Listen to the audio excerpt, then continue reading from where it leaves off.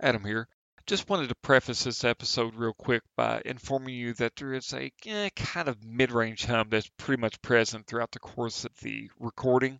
Our good friend Aaron Shelton, Thinking Too Hard About Anime, helped us clean it up and did a magnificent job, but given the range, or rather the frequency of the hum, it was pretty much impossible to completely remove it from recording. Also, since the original posting day of this episode, it turns out that I was incorrect in stating that this was a game created by one of our RPX players.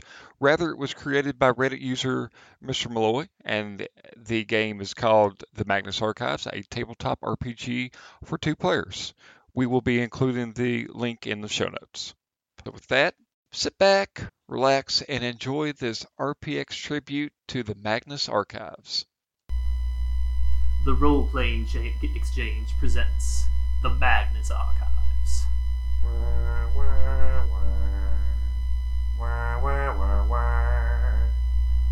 By the fans of the Magnus Archives. Written by Chris Hannon. Performed by Patrick Harkin. Okay.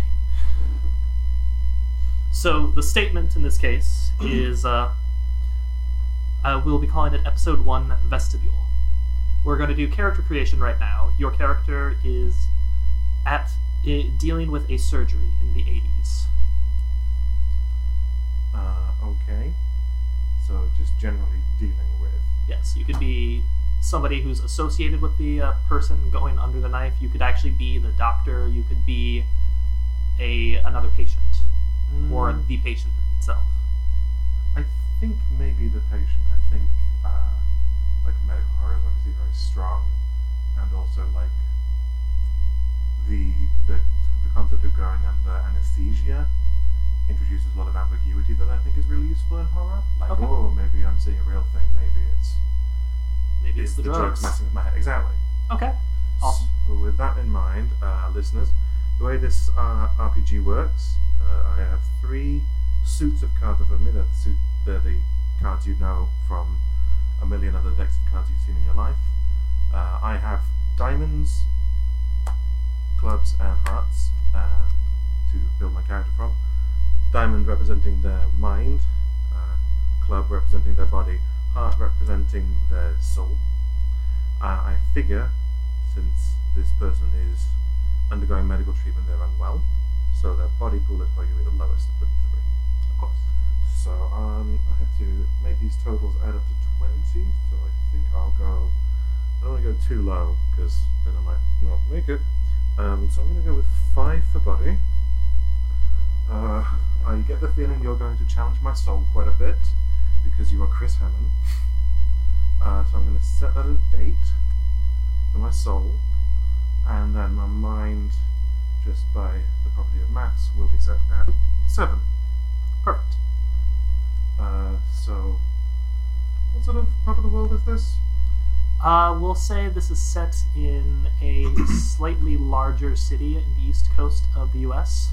Okay, You had to go specifically to see a specialist. sure. It's not very often that someone has to have the sort of surgery that you're looking into. Oh dear. One time you don't want to be unique and special is when doctors are involved. Mm-hmm. I'd love to have like an island named after me. You definitely don't want a condition named after you. Exactly. Right, so I've shuffled the values in front of me. Okay, and then we have some other ideas. In terms of name, let's go with, I'll play against gender, Madeline. Madeline Tyne, Tyne. Okay. Valentine. She is, I'm seeing like early college student age. I figure a condition like this would manifest like puberty. More likely. It's early adulthood, puberty. Yeah, early adulthood, late puberty. So she's maybe 19. Her mind's pretty high, so that's why I said college student.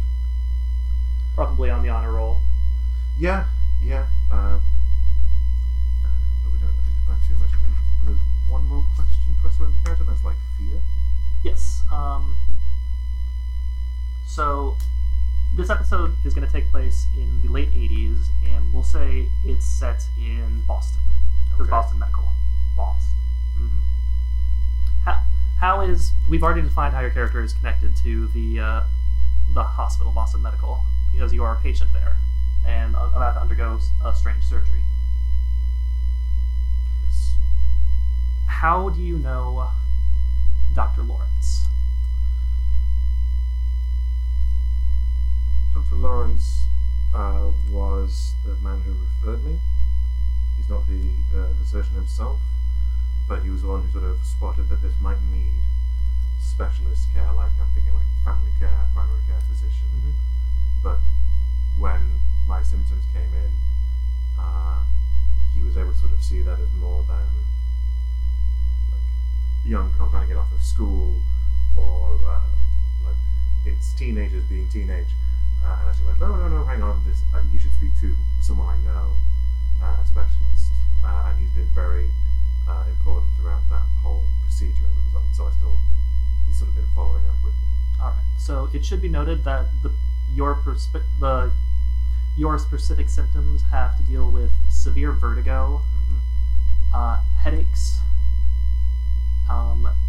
ringing in your ears. Everything points to something wrong with your vagus nerve and your vestibular nerve. So a lot of ear issues. Sure. Which symptom is the one that affects you the worst? I think vertigo, the feeling of like at any point in time, whether I am on like the third floor, whether I am on the elevator or the lift, go through the building, I'll just suddenly feel like the world fall out from under me. Has been like, it just ruins your day and whatever you're doing at the time. Like, lost count of how many times a jar of peanut butter has smashed on the grocery store aisle because suddenly I thought I was falling off a cliff. Right. And what are your thoughts on the referring specialist, Dr. Richard House? Really? Dr. House? You're a motherfucker. I'm not talking. Well, apparently he's an asshole. No, not that House. This is an actual person named Dr. House. It's not House MD. hey, it was your choice, not mine. Okay. Dr. House has been not as warm friendly. I think he sees me as a case, not as a person. So, like, bedside manner, not great. I kind of don't blame him.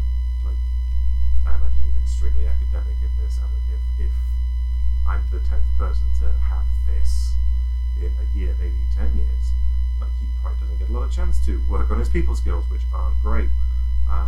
So, like, he's never really asked me, like, he's asked for my symptoms, but he's never asked how I feel. Mm-hmm. If that distinction makes sense. He's very cold, basically. Yeah, he is a man behind a clipboard. And finally, what is your protagonist's greatest fear? It would be very easy to say something like dementia or something wrong with the brain, but I feel that would be a little too obvious given the scenario. I think Madeline. I'm very afraid.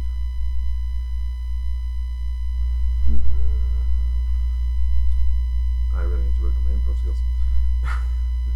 Could be something as simple as you're afraid of blood. Yeah, it could be. I think if I'm in chronic care, like, hospitals have sort of been inured to me, but like, I think the big one is probably like still there. Like, I've been in hospitals a lot of my teenage years, so I'm probably like very familiar with the face of death.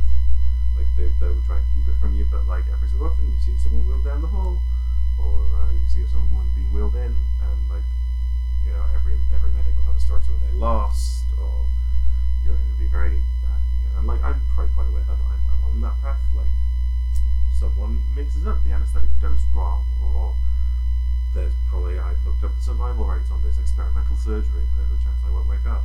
So like, that big sleep probably doesn't feel very comforting. So you're afraid that you're going to die soon. Yes. Okay. my own impending mortality. Okay. So the basic way this game works is I'm going to start off by giving you the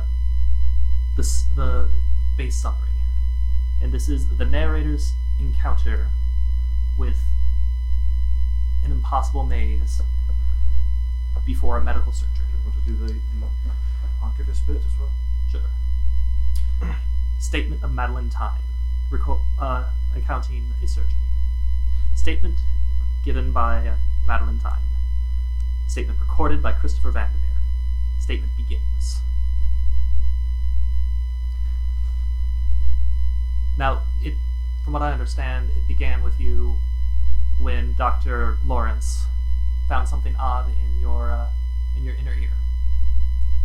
Yes, I was always a rambunctious kid, going around, always on the tire swing outside, or just going around and around on the carousel in the park outside my house. And one day, I think I was maybe 10. I'd been spun by my dad so hard and so fast that I thought I was going to just fly off into space. And, I was used to the dizzy feeling, that giddy, what I would later know as drunken feeling. Obviously, I didn't know at the time. And then, by the time we got home, driving home from the park, I was still woozy. I was still reeling, and it just hadn't gone away. And by the time it was 11 o'clock that night, and I was still feeling woozy, they first called Dr. Lawrence to have a look at my ear. At that point, you're still a kid. You get a thing poked in your head, and then the grown-ups go off and talk for a bit, and you're given a lollipop and told you've been very brave.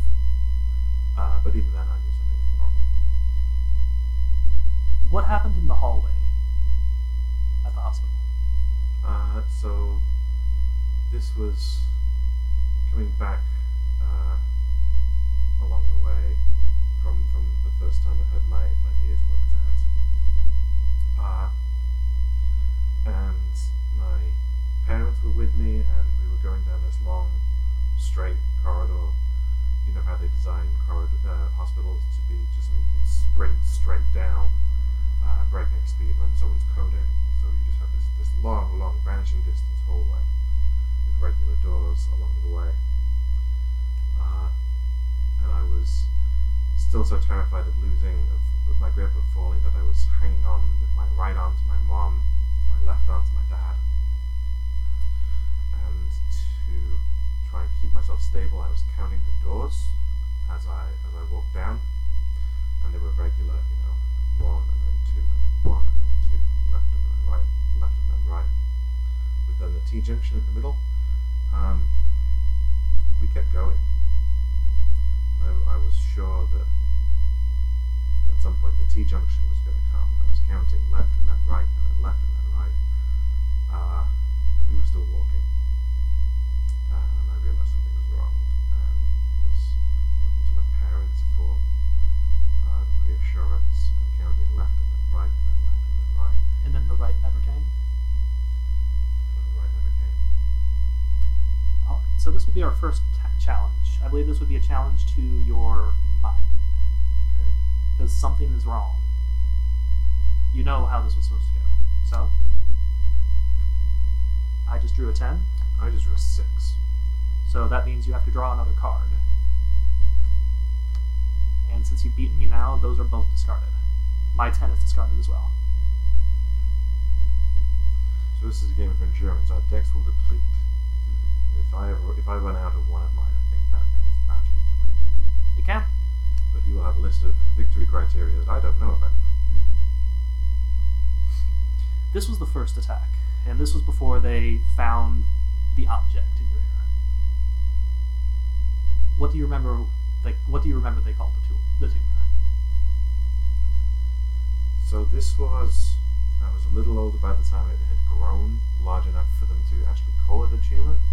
Nowadays, I think we'd say it started off as a granuloma, like an angry grain of sand. brain of sand that wants to kill you. Eventually it got bigger, and I was almost at the point where they thought they could talk to me openly about medical things like this. I was a sort of teenager that's kind of a little adult rather than a big kid. And like I'd been trying to read all of the stuff I could, and I felt very tucked down to when they told me to imagine a crab, because cancer means crab, and that there was a little crab in my ear, and then every so often these little pinchers were going to grab something in my head, and it would make things go strange. This is around the time the dreams began, isn't it? It is.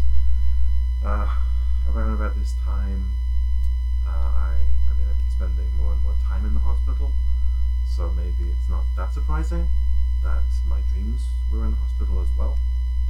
I was up there on the 3rd floor. I was walking, counting left and then right, and then left and then right, and then left wouldn't come, and that straight quarter-mile long corridor wasn't. It was straight, but it felt like it was turning, and the vertigo was everywhere, and it was twisting. I was falling, but there was no down, there was no up. It was just I wasn't walking forward, I was being dropped down the corridor. This was around the time Nurse Adler stole something from your file. Do you remember anything about that? I don't have a full list of my allergies. Hay fever, a couple of food allergies. It's not really surprising that a sickly kid also has this like laundry list of conditions. I don't even know if she meant to steal one of the sheets containing it, or if it was just something important had been written on the back of it, and she took that home. But there was a page in my file that had a list of stuff I wasn't supposed to eat or be given as part of the surgery, and it wasn't that. Nurse Adler was never seen again, from what I understand, but this caused problems in your next operation. You nearly died. What happened? So, it sounds weird to say it, but when you're like chronically ill, surgery does kind of become routine. Like, you learn the moving parts, and you see the people and the faces, and you learn the names and the stories if you're in the same hospital over and over again. I got to know my anesthesiologist fairly well, and like he was one of those guys that kind of thought if you knew what you were facing, like you'd be less scared about it. Like he knew I was kind of icky about the big one.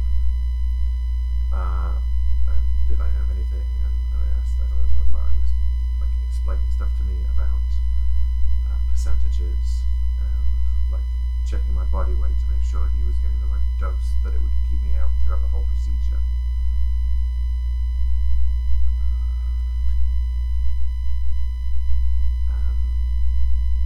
So it came to time they like slip a mask over your face, and the stuff works fast. They tell you to like breathe deep and count down from 10, and most of the time you're lucky if you reach 5.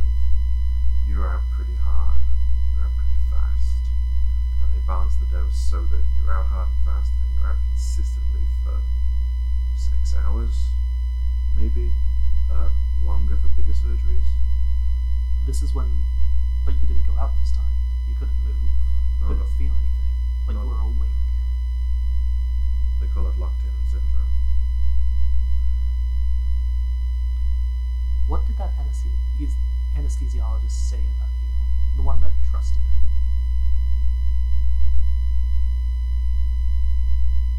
When I was out, there were a few moments where it was dark, but it was just because I had my eyes closed. The room was still well lit in that sterile hospital fluorescent buzzing bulb, and that was still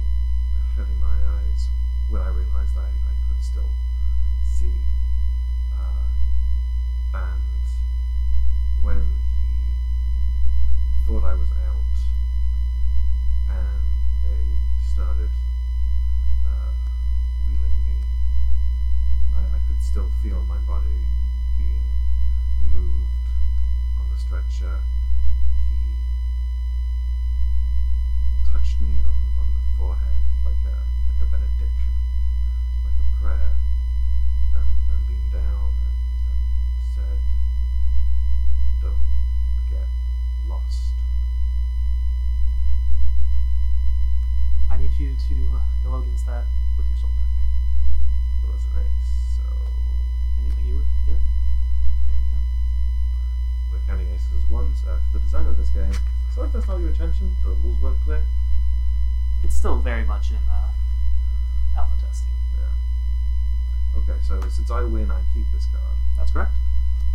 but you discard that ace. I do. Do I then shuffle the deck? Yes, you do. Always shuffle. It's a small deck. Not much to shuffle. When you first woke up, when you first finally went down, I should say, that's when you started having dreams of the maze, correct?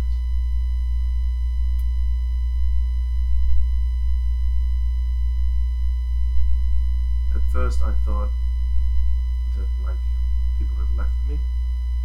Like, I was still awake, and they'd wheeled me into the surgical theatre, and I was going to feel everything. That it was going to be drilling and cutting, and I was going to be there, and I wasn't going to be able to scream. And then I was wheeled in, and they left, whoever had wheeled me in, and then I sat there for, I don't know how long. I couldn't turn my head to see the clock, if there was a clock. Eventually, I was able to wiggle a finger, and then my whole hand, and then my arm up to my elbow, and then eventually I was able to stand and get up and see that there was no one else in the surgical theatre but me. You heard the scratching from outside the door. Someone was there, but I couldn't see them. I could hear them. Scratching and knocking coming from behind me, and I headed out into the hospital to find someone, anyone, but it was like the vertigo dreams all over again. The hospital was twisted in on itself or folded, in places it wasn't straight corners so much as soft and tangled, like the building was made of Play-Doh. And I was trying to follow the lines. There was a yellow line that would take me to the nurse's station. I knew that, and I followed it out, and I followed it left, and then I kept going until I saw it intersecting with itself. It was leading me in a circle. I believe this is when you told me you saw the nurse again. I don't know if she was still the nurse at that point. And that's when the fall happened, correct? She was at the other end of a long straight I'd finally come to. And I don't know what had happened to her.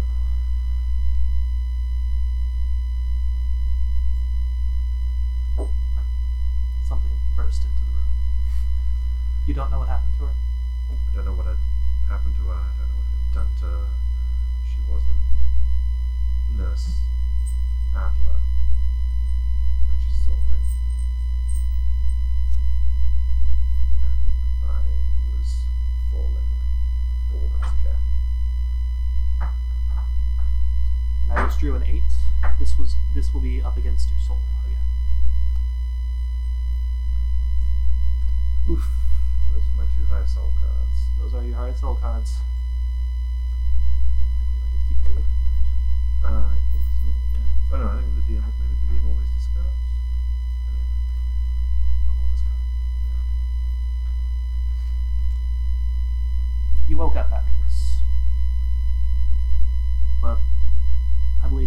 said that the hospital was different.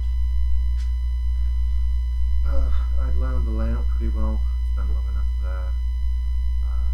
Fairly classic open wings with a T-junction maximum floor space. When I came out, there was maybe another wing that sort of started. I kind of want to say like one of those older apartment buildings down by the river. More like a cross or a plus sign. There was an extra limb to it. 4 instead of 3. Why did you never go down that hallway? I remember once talking to another persistently sick patient. I mean, there's not much else to do on the ward when they keep you there in recovery. You know, the books only last so long, the grapes only last so long. You end up talking. And someone transferred in from that ward, the ward on the wrong limb of the hospital. He'd been like an emergency case, brought in something severe. I never got the full details. Taken for treatment there, and then transferred to us for long-term care. And it was someone that I knew from out in the real world, we'd call it. And it was like someone had fashioned a very convincing other copy of him, like something behind his eyes, something in his soul that just fucked up, had just broken, and he barely talked. He was just halfway gone after whatever. I don't know if it was what had happened to get him hospitalized or if it was what had happened to him on the ward, but it was obviously something that just destroyed a person's soul. So I never risked it. And this is around the time Dr. House started seeing you, correct? Yes, by that point we knew enough about it. We'd done the first few surgeries. I was recovering, not as well as they'd hoped, not as strong as I should have been maybe, and I was referred to a specialist, and this was Dr. House. He was someone whose face I think I'd seen a few times before on the ward. They'd like to come around and do, check-ins. I had spoken to a couple of his juniors, but never the man himself. He never really got involved with patients until they were worth his time. This was around the time they began speaking of the surgery, the one that would remove part of your ear. Whatever had happened to me, my little crab had gotten so big and so ornery that the vertigo, the fainting spells, the tinnitus, even with surgery, it was nearly constant. They had to act very quickly and very drastically if I was going to keep anything. I mean, I was lucky it hadn't spread to my brain yet. It still might today. I've just got that to look forward to in my checkups. So it was either lose basically the entire lobe would have to go just to give access to the surgery, and then Your entire sense of hearing as well. In that ear. basically the entire sense of hearing on that side, or look forward to much more invasive brain surgery. I was still a little too young for medical majority at that point. My parents had a lot of arguments about whether to do that, because the decision was theirs, not mine.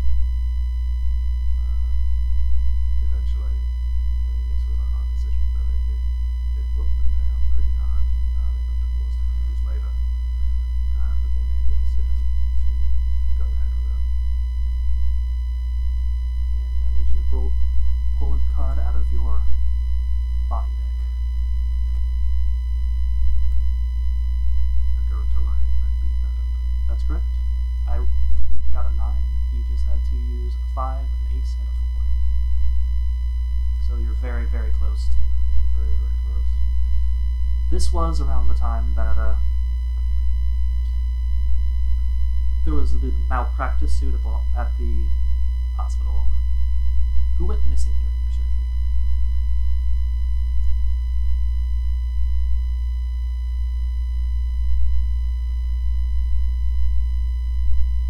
So by the time I got old enough to sort of be able to understand a lot of what was going on at the hospital, to like understand the difference between a clinical trial and an experimental procedure and just a butcher going off on one. By the time that happened, I mean this has been a few years now, and I wasn't the only one undergoing the procedure. They needed a few people. It's kind of why they waited as long as it did, and part of why my cancer got so bad. They needed to get enough people for the trial. And there was another kid on the trial. I don't know, maybe they were focusing on neurological disorders in the young.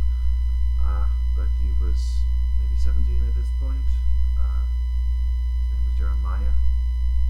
We had the beds next to each other. I mean, it was kind of a fault in our stars thing. You know, we're both hormonal and doomed, so why not, right? And one day Jeremiah was rolled out to the surgery, and then someone else was put in his bed. But that's when they said there was no Jeremiah. They started talking about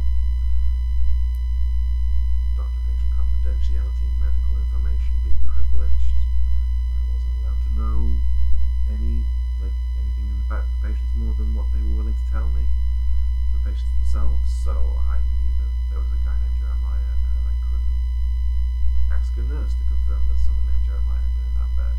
I couldn't, call a medical insurance company to say, have there been any claims on account by this family? So, I wasn't expecting, anything like that. But when they started saying the bed had been empty for weeks, that was when I knew something was more than wrong at the hospital. That's, I need you to make a roll against your mind.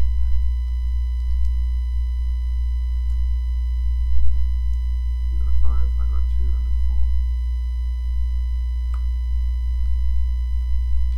This was around the time of your surgery, when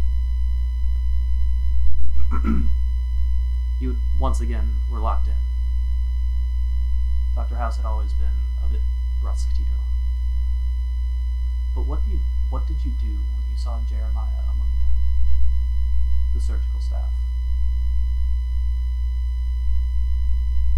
I mean, there's not a lot you can do when you are sedated and strapped to a table and you're not supposed to be aware that you are.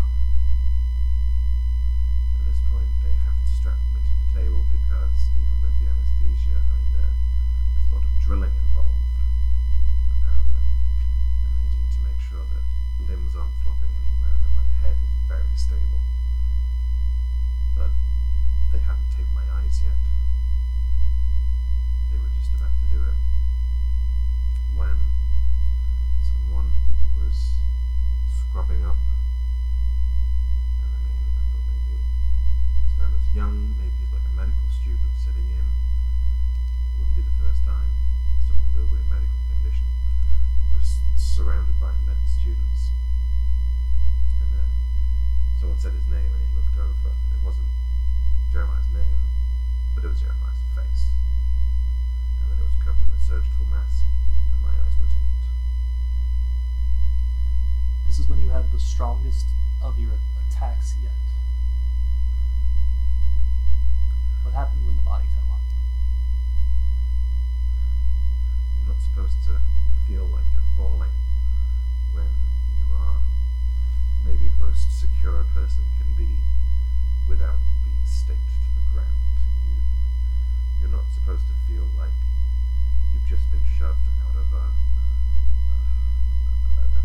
airplane, like you're parachuting when your brain is, you know that you are held with leather and steel, that you are on the ground floor, that there's nothing below you but solid, comforting, accelerating rock. When something lay on me, when something collided with me, I had no idea what to do. I couldn't move, I couldn't see, I could just feel this impact and then pressure. If I had control over my lungs, I think I would have screamed. And it hit me and it lay on me. It was not warm, not cold. It was room temperature, like a body that had been left out long enough to lose its heat. It was soft but too giving to be skin. When it came against the hard plastic of the respirator, this soft skin split and something got on my chin, something wet and rancid and foul, and just began to run down my face. And I couldn't do anything. It felt filthy, but I couldn't reach up and touch it. And I was still falling for all I knew. And this thing had just fallen faster and caught up with me and hit me. I don't understand. Okay. I need you to make a roll from your soul deck.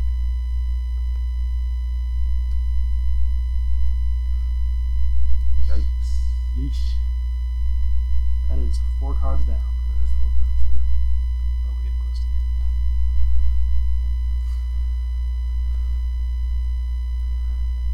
One aspect of the statement that never made sense. How did you get away from this? That wing had been empty for months. Eventually, when I regained enough movement again, starting with a finger and then a wrist and then an arm, and I was able to get the top off of me, whatever they laid on me. When I was over my eyes again, I just saw like a plastic wrapping, a blanket, and I got up, and I was in the Lost Hospital again. I knew if I followed the trail on the floor to the nurse's office, it would loop me around, and then she would just be there again, and I would fall towards her. I don't know if I would wake up in time before she caught me. But this time I saw something on the wall, a "You are here" sign, and I was able to trace the curving, folding paths this hospital was taking, and I knew that I knew them. I'd seen them 1,000 times in scans, in textbooks. These folding, warping, labyrinthine pathways were not hospital walls. These were the curves and the folds and the lines that were etched across my brain. There was no dot on the map of this hospital. It just said, "You are here." And then I was able to wake up. I need you to make one final resistance with your mind.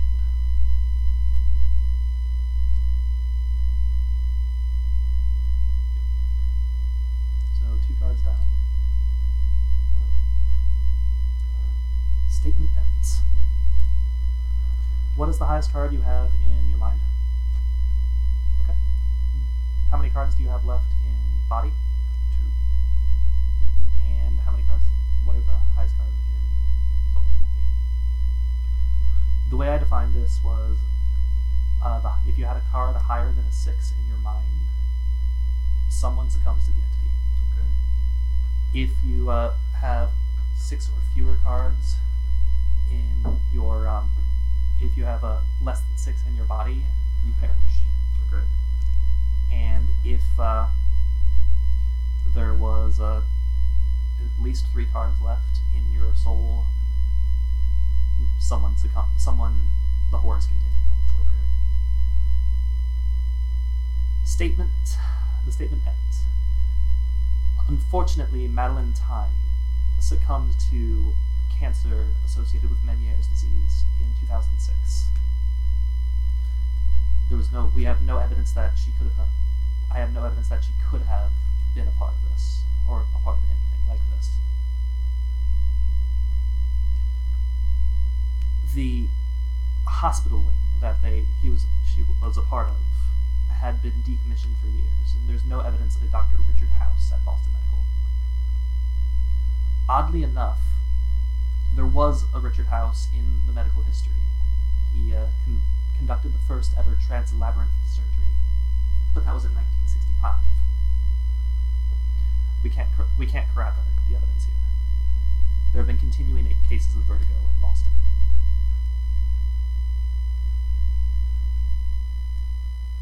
Recording ends. Okay, continuing the story. Okay, so we're now going to flip roles. I will be the GM/archivist, and Chris will be the narrator for this one. Give statements. The episode title will be. Oops. Do you want me to take it again? Yeah, you might as well start over. That was really fucking loud. Okay, we are now going to flip the roles. So now I will be the narrator. Well, the game master, Chris, will be the narrator.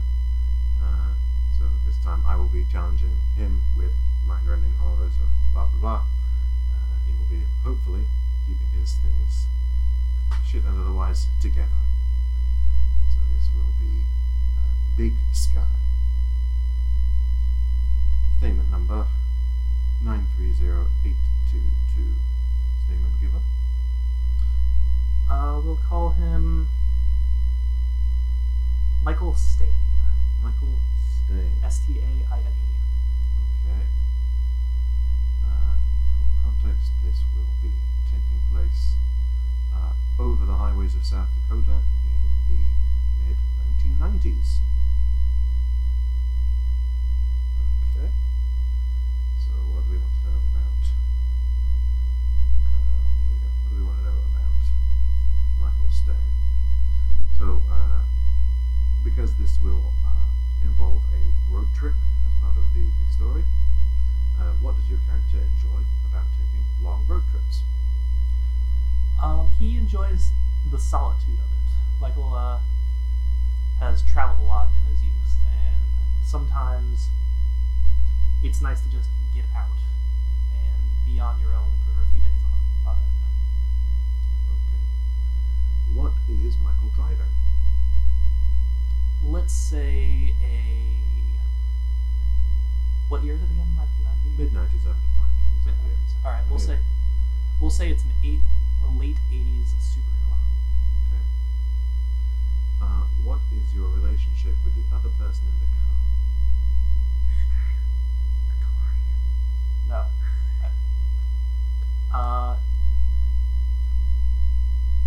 A bit awkward.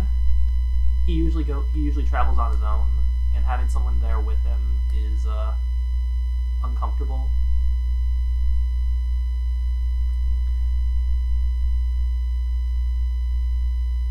Statement of Michael Stain regarding a road trip. Okay. Statement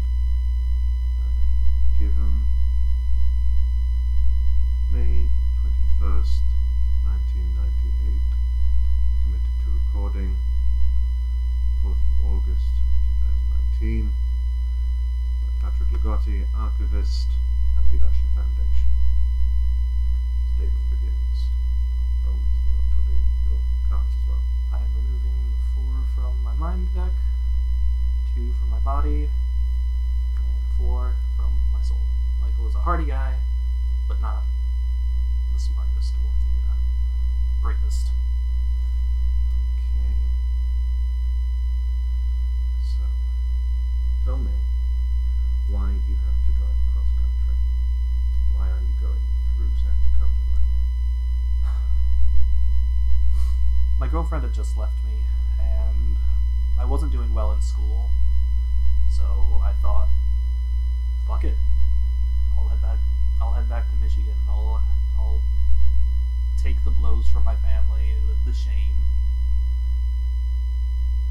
and go from there. Tell me what Derek was listening to throughout the journey. Derek wouldn't stop playing that fucking Nirvana record. Like, I get it. The man was a genius, whatever.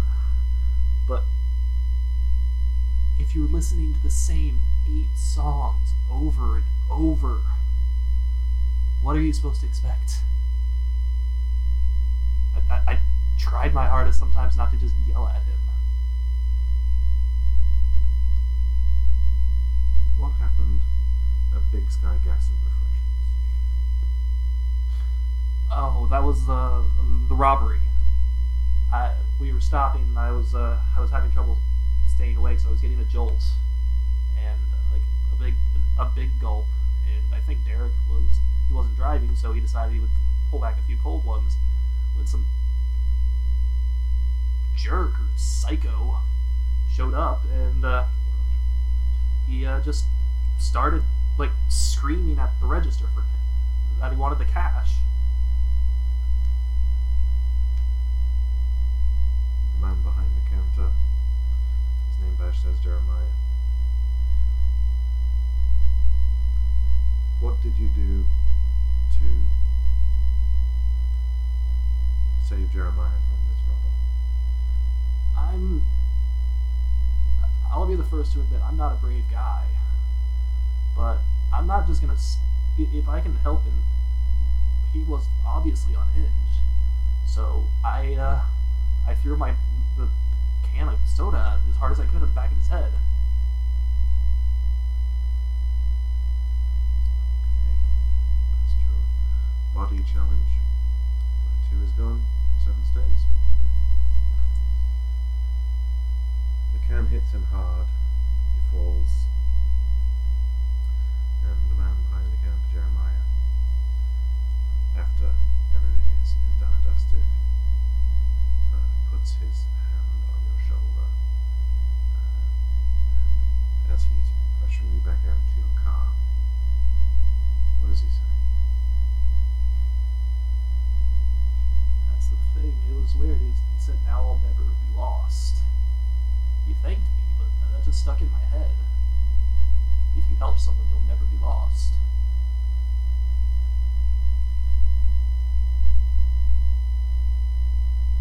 What was the weather like? That stretch of highway outside of Allen. Oh, it was, I remember it was cloudy. I heard on the radio that there was a tornado warning in the area, but we were still so far. We were out of town. And we really had nowhere to go, so Derek and I just booked it.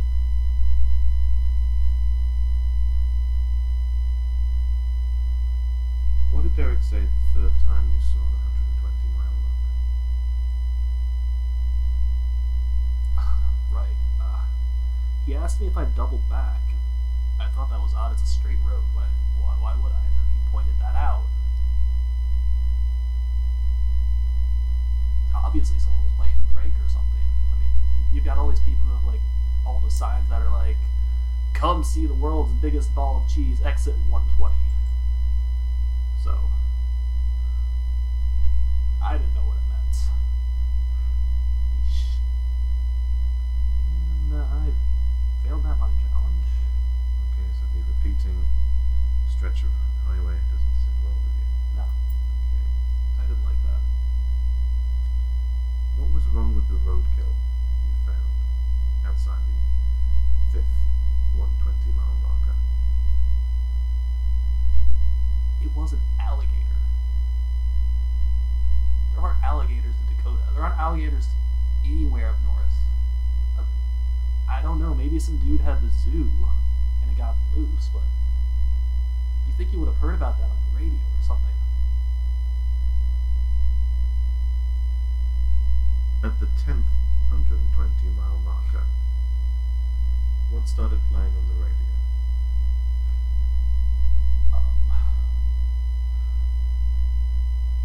I don't know. It wasn't music, really. It was like somebody just repeating some poem. Like, here lies John, here's another John. Then something about a wasteland. I looked it up later, and apparently it was just garbled T.S. Eliot stuff. Like, I didn't do well in school. I don't understand it.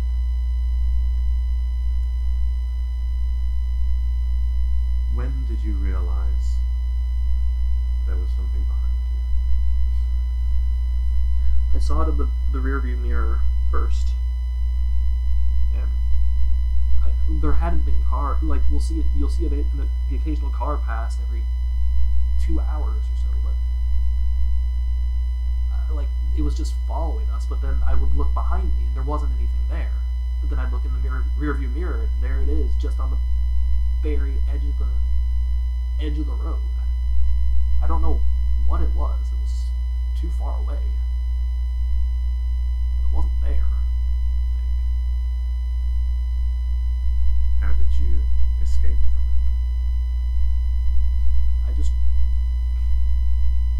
I put my pedal to the fucking metal, man.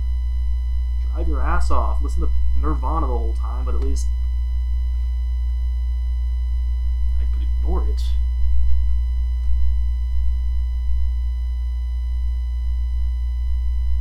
When Derek forced his way out of the car, why did you let him go? Derek had been yelling that it was catching up, that it was obviously coming for me. I don't know why you thought it was going after me. I didn't do anything. I just helped someone a few hours ago, and now he started trying to grab the wheel, and I wasn't going to let him do that. I'm driving. It's going to hurt. And then he just opened the door, and I thought either he's going to get us both to crash or just me, and I don't, or he's just going to jump out, and hopefully he can roll. So I thought maybe I'd double back later, once he'd gotten some sense into him. When you reach the 120-mile marker for the 50th time, what did you see that remained of Derek?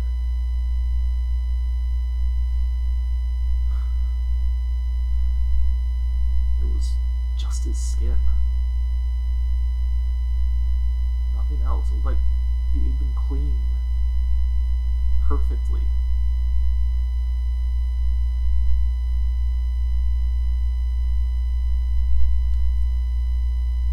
Take your soul. Okay. These are not long going well for Michael here. Well, don't worry, this is a fairly short one. When the mist cleared and you saw the highway going on forever, what did you do? I tried to go off-road. Obviously I'm trapped somewhere. I kept seeing 120. I passed the 120th marker again, and then I passed another 120th marker. So the definition of madness is doing the same thing and expecting a different result. So I did something else. Popped a tire, but it kept going.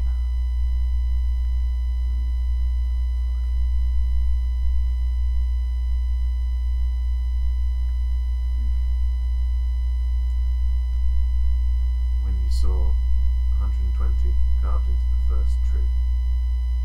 What did you do?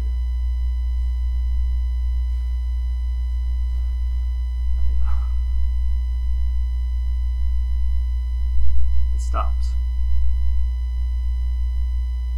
Something. I just stopped.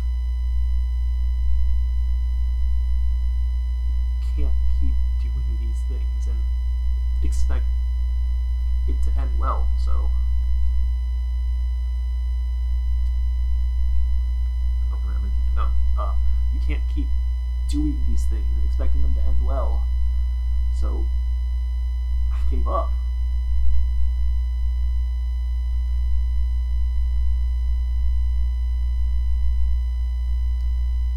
How did you escape?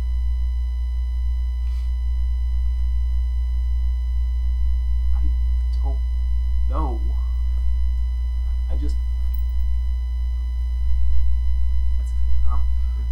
I don't know how I escaped. I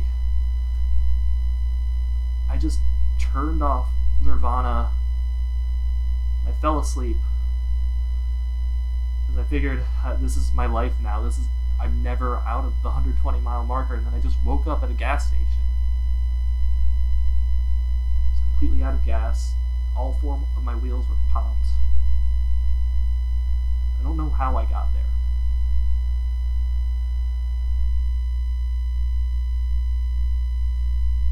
Statement ends. So let's review your highest card in your soul deck. Highest card in my soul deck is a 4. Okay. We'll just check how many cards I have. Right. How many cards are in your mind deck and how many are in your body? 3 and 3 respectively. You narrowly avoid death. Okay. So, the category for surviving on this one was if the mind deck has fewer cards than the body deck. Oh So boy. you have just avoided death. If the GM deck has fewer than 7 cards in it, the horrors on the highway do not continue. If Soul's deck highest card is less than 4, somebody becomes an avatar. Oh boy. So you managed to avoid all 3 of those. If it was less than 4. Right. Postscript. Calvin's further investigation revealed Michael Stain living to this day in a part of Boston, Massachusetts. At least that's his registered address. He is taking up a new career as a flight attendant. Following up on the stretch of highway Mr. Stain's statement describes, we can find no further reports of anomalous activity. The Big Sky Gas and Refreshments did report a attempted burglary the night of question. Proprietor Jeremiah Fairchild gave a statement to the police detailing an account that roughly matches up with Mr. Stain, although his family name is cause for concern. One final foible. The stretch of highway past Allen, South Dakota appears to be the closest one can come by car to the continental pole of inaccessibility, the point furthest from the sea, the hardest point to reach, the very middle of America. One can't help but think that if one were to stand there, it's big sky country, it would seem to go on forever. Statement out.